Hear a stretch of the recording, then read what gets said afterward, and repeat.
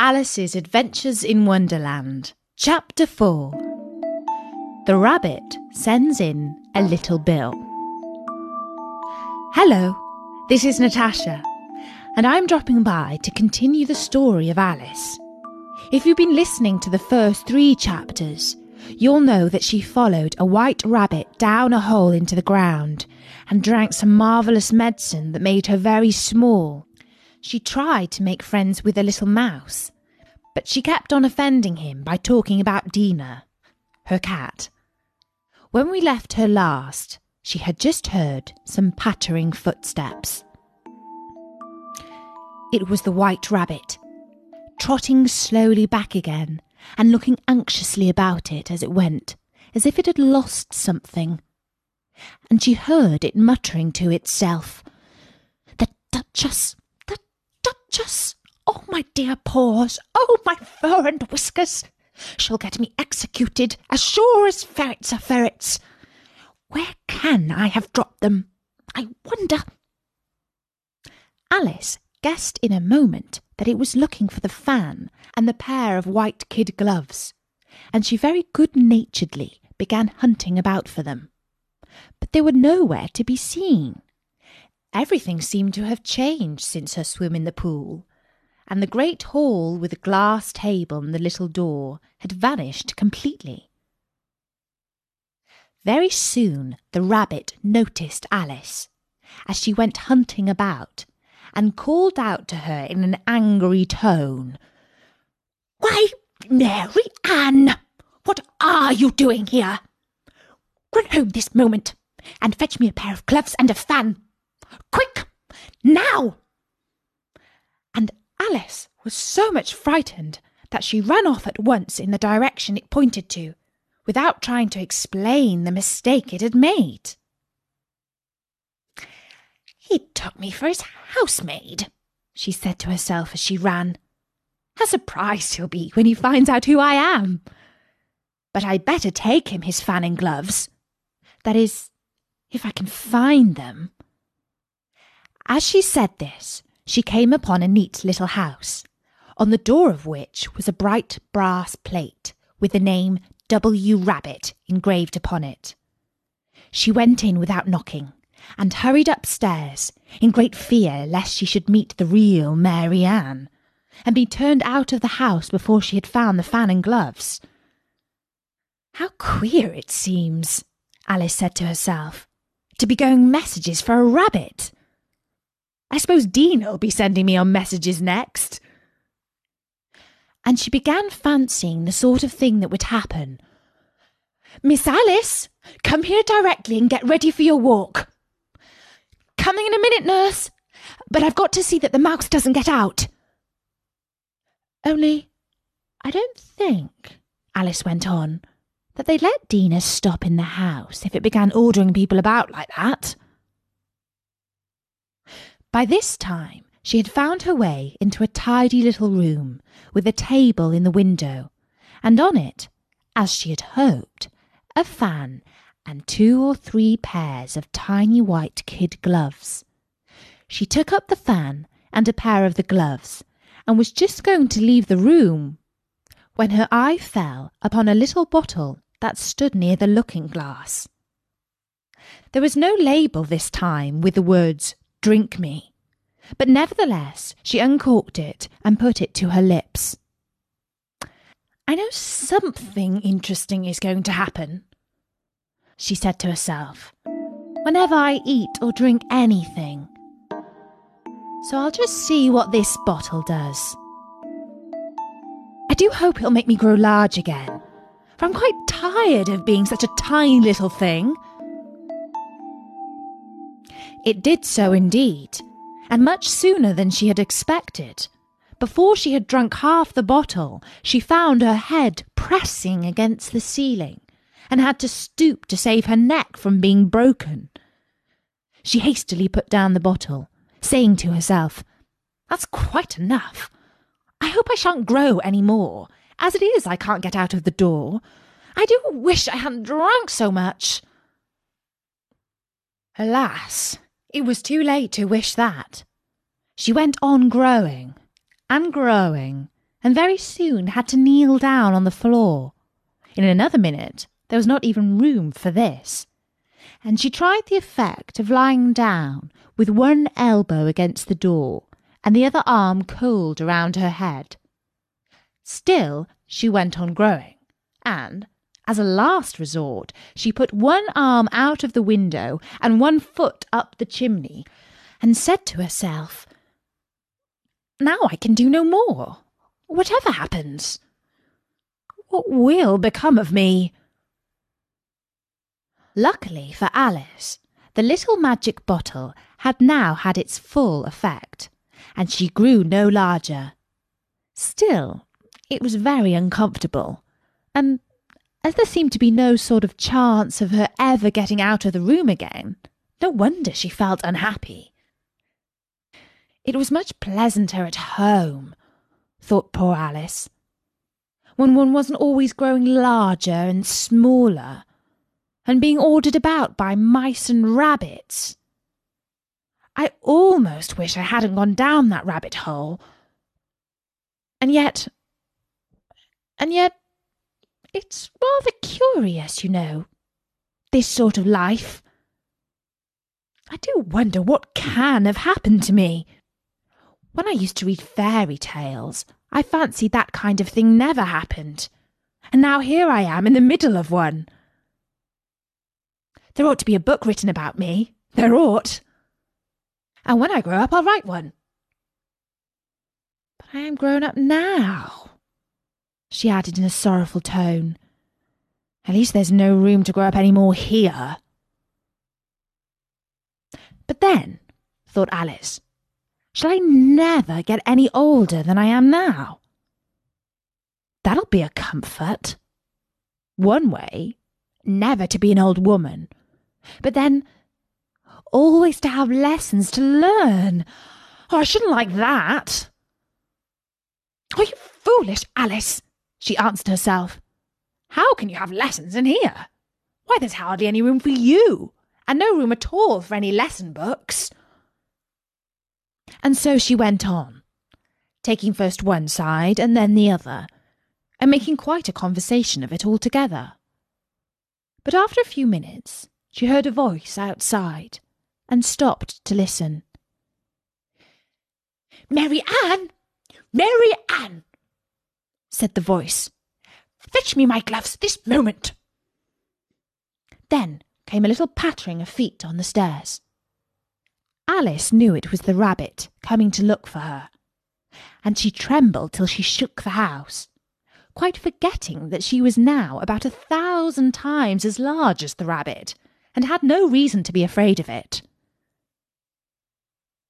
Presently the rabbit came up to the door and tried to open it, but as the door opened inwards and Alice's elbow was pressed hard against it, that attempt proved a failure.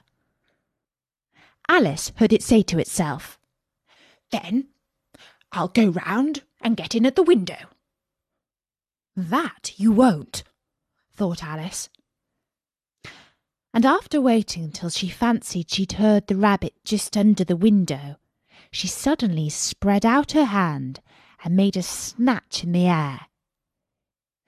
She did not get hold of anything, but she heard a little shriek and a fall and a crash of broken glass, from which she concluded that it was just possible it had fallen into a cucumber frame, or something of the sort. Next came an angry voice, the rabbit's. "Pat! Pat! Where are you?" And then a voice she had never heard before. "Sure then, I'm here, digging for apples, your honour." "Digging for apples, indeed," said the rabbit angrily. "Here, come and help me out of this." Sounds of more broken glass. "Now, tell me, Pat, what's that in the window?" "Sure, it's an arm, your honour." "An arm, you goose? Who ever saw one that size? Why, it fills the whole window." "Sure it does, your honour. but it's an arm for all that. Well, it's got no business there, at any rate. Go and take it away. There was a long silence after this, and Alice could only hear whispers now and then, such as, "Sure, I don't like it, your honour, at all, at all." "Do as I tell you, you coward!" And at last she spread out her hand again and made another snatch in the air. This time there were 2 little shrieks, and more sounds of broken glass. What a number of cucumber frames there must be, thought Alice. I wonder what they'll do next. As for pulling me out of the window, I only wish they could. I'm sure I don't want to stay down here any longer. She waited for some time without hearing anything more. At last came a rumbling of little cartwheels, and the sound of a good many voices all talking together. She made out the words, "Where's the other ladder?" "Why, he hadn't to bring but one. Bill's got the other." "Bill, fetch here, lad." "Here, put 'em up at this corner." "No, tie 'em together first. They don't reach half high enough yet." "Oh, they'll do well enough. Don't mean particular." "Here, Bill, catch hold of this rope." "Will a roof bear? Come on, that loose snake. Oh, it's coming down. Heads below." "Who did that?" "It was Bill, I fancy." "Who's to go down the chimney?" "Nay, I shan't. You do it." "That I won't then." "Bill's to go down. Here, Bill. The master says you're to go down the chimney." "Oh, so Bill's got to come down the chimney, has he?" said Alice to herself. "Shy, they seem to put everything upon Bill. I wouldn't be in Bill's place for a good deal. This fireplace is narrow, to be sure, but I think I can kick a little." She drew her foot as far down the chimney as she could, and waited till she heard a little animal, she couldn't guess of what sort it was, scratching and scrambling about in the chimney close above her. Then saying to herself, "This is Bill," she gave one sharp kick and waited to see what would happen next. The first thing she heard was a general chorus of, "There goes Bill!" Then the rabbit's voice along, "Can you catch him? You, by the hedge!" Then silence, and then another confusion of voices. "Hold up his head!" "Brandy now!" "Don't choke him!" "How was it, old fellow?" "What happened to you? Tell us all about it." Last came a little feeble, squeaking voice. "That's Bill," thought Alice. "Well, I hardly know. No more, thank ye. I'm better now, but I'm a deal too flustered to tell you. All I know is, something comes at me like a jack-in-the-box, and up I goes like a skyrocket." "So you did, old fellow," said the others. "We must burn the house down," said the rabbit's voice, and Alice called out as loud as she could, "If you do, I'll set dinner on you." There was a dead silence instantly, and Alice thought to herself, "I wonder what they will do next. If they had any sense, they'd take the roof off." After a minute or two, they began moving about again, and Alice heard the rabbit say, "A barrowful will do, to begin with." A barrowful of what? thought Alice. But she had not long to doubt, for the next moment a shower of little pebbles came rattling in at the window, and some of them hit her in the face. "I'll put a stop to this," she said to herself, and shouted out, "You'd better not do that again," which produced another dead silence. Alice noticed, with some surprise, that the pebbles were all turning into little cakes as they lay on the floor. And a bright idea came into her head. If I eat one of these cakes, she thought, it's sure to make some changes in my size. And as it can't possibly make me any larger, it must make me smaller, I suppose. So she swallowed one of the cakes and was delighted to find that she began shrinking directly. As soon as she was small enough to get through the door, she ran out of the house and found quite a crowd of little animals and birds waiting outside. The poor little lizard Bill was in the middle, being held up by 2 guinea pigs who were giving it something out of a bottle. They all made a rush at Alice the moment she appeared, but she ran off as hard as she could and soon found herself safe in a thick wood. The first thing I've got to do, said Alice to herself as she wandered about in the wood, is to grow to my right size again, and the second thing is to find my way into that lovely garden. I think that will be the best plan. It sounded an excellent plan, no doubt, and very neatly and simply arranged.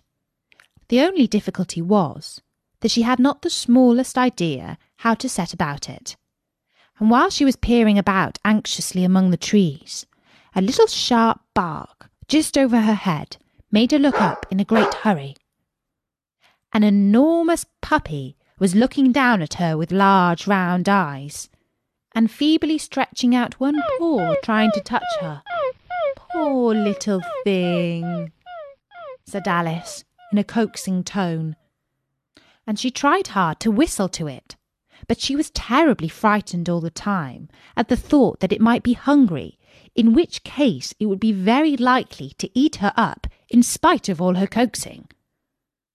Hardly knowing what she did, she picked up a little bit of stick and held it out to the puppy, whereupon the puppy jumped into the air off all its feet at once with a yelp of delight, and rushed at the stick, and made believe to worry it. Then Alice dodged behind a great thistle to keep herself from being run over, and the moment she appeared on the other side, the puppy made another rush at the stick, and tumbled head over heels in its hurry to get hold of it.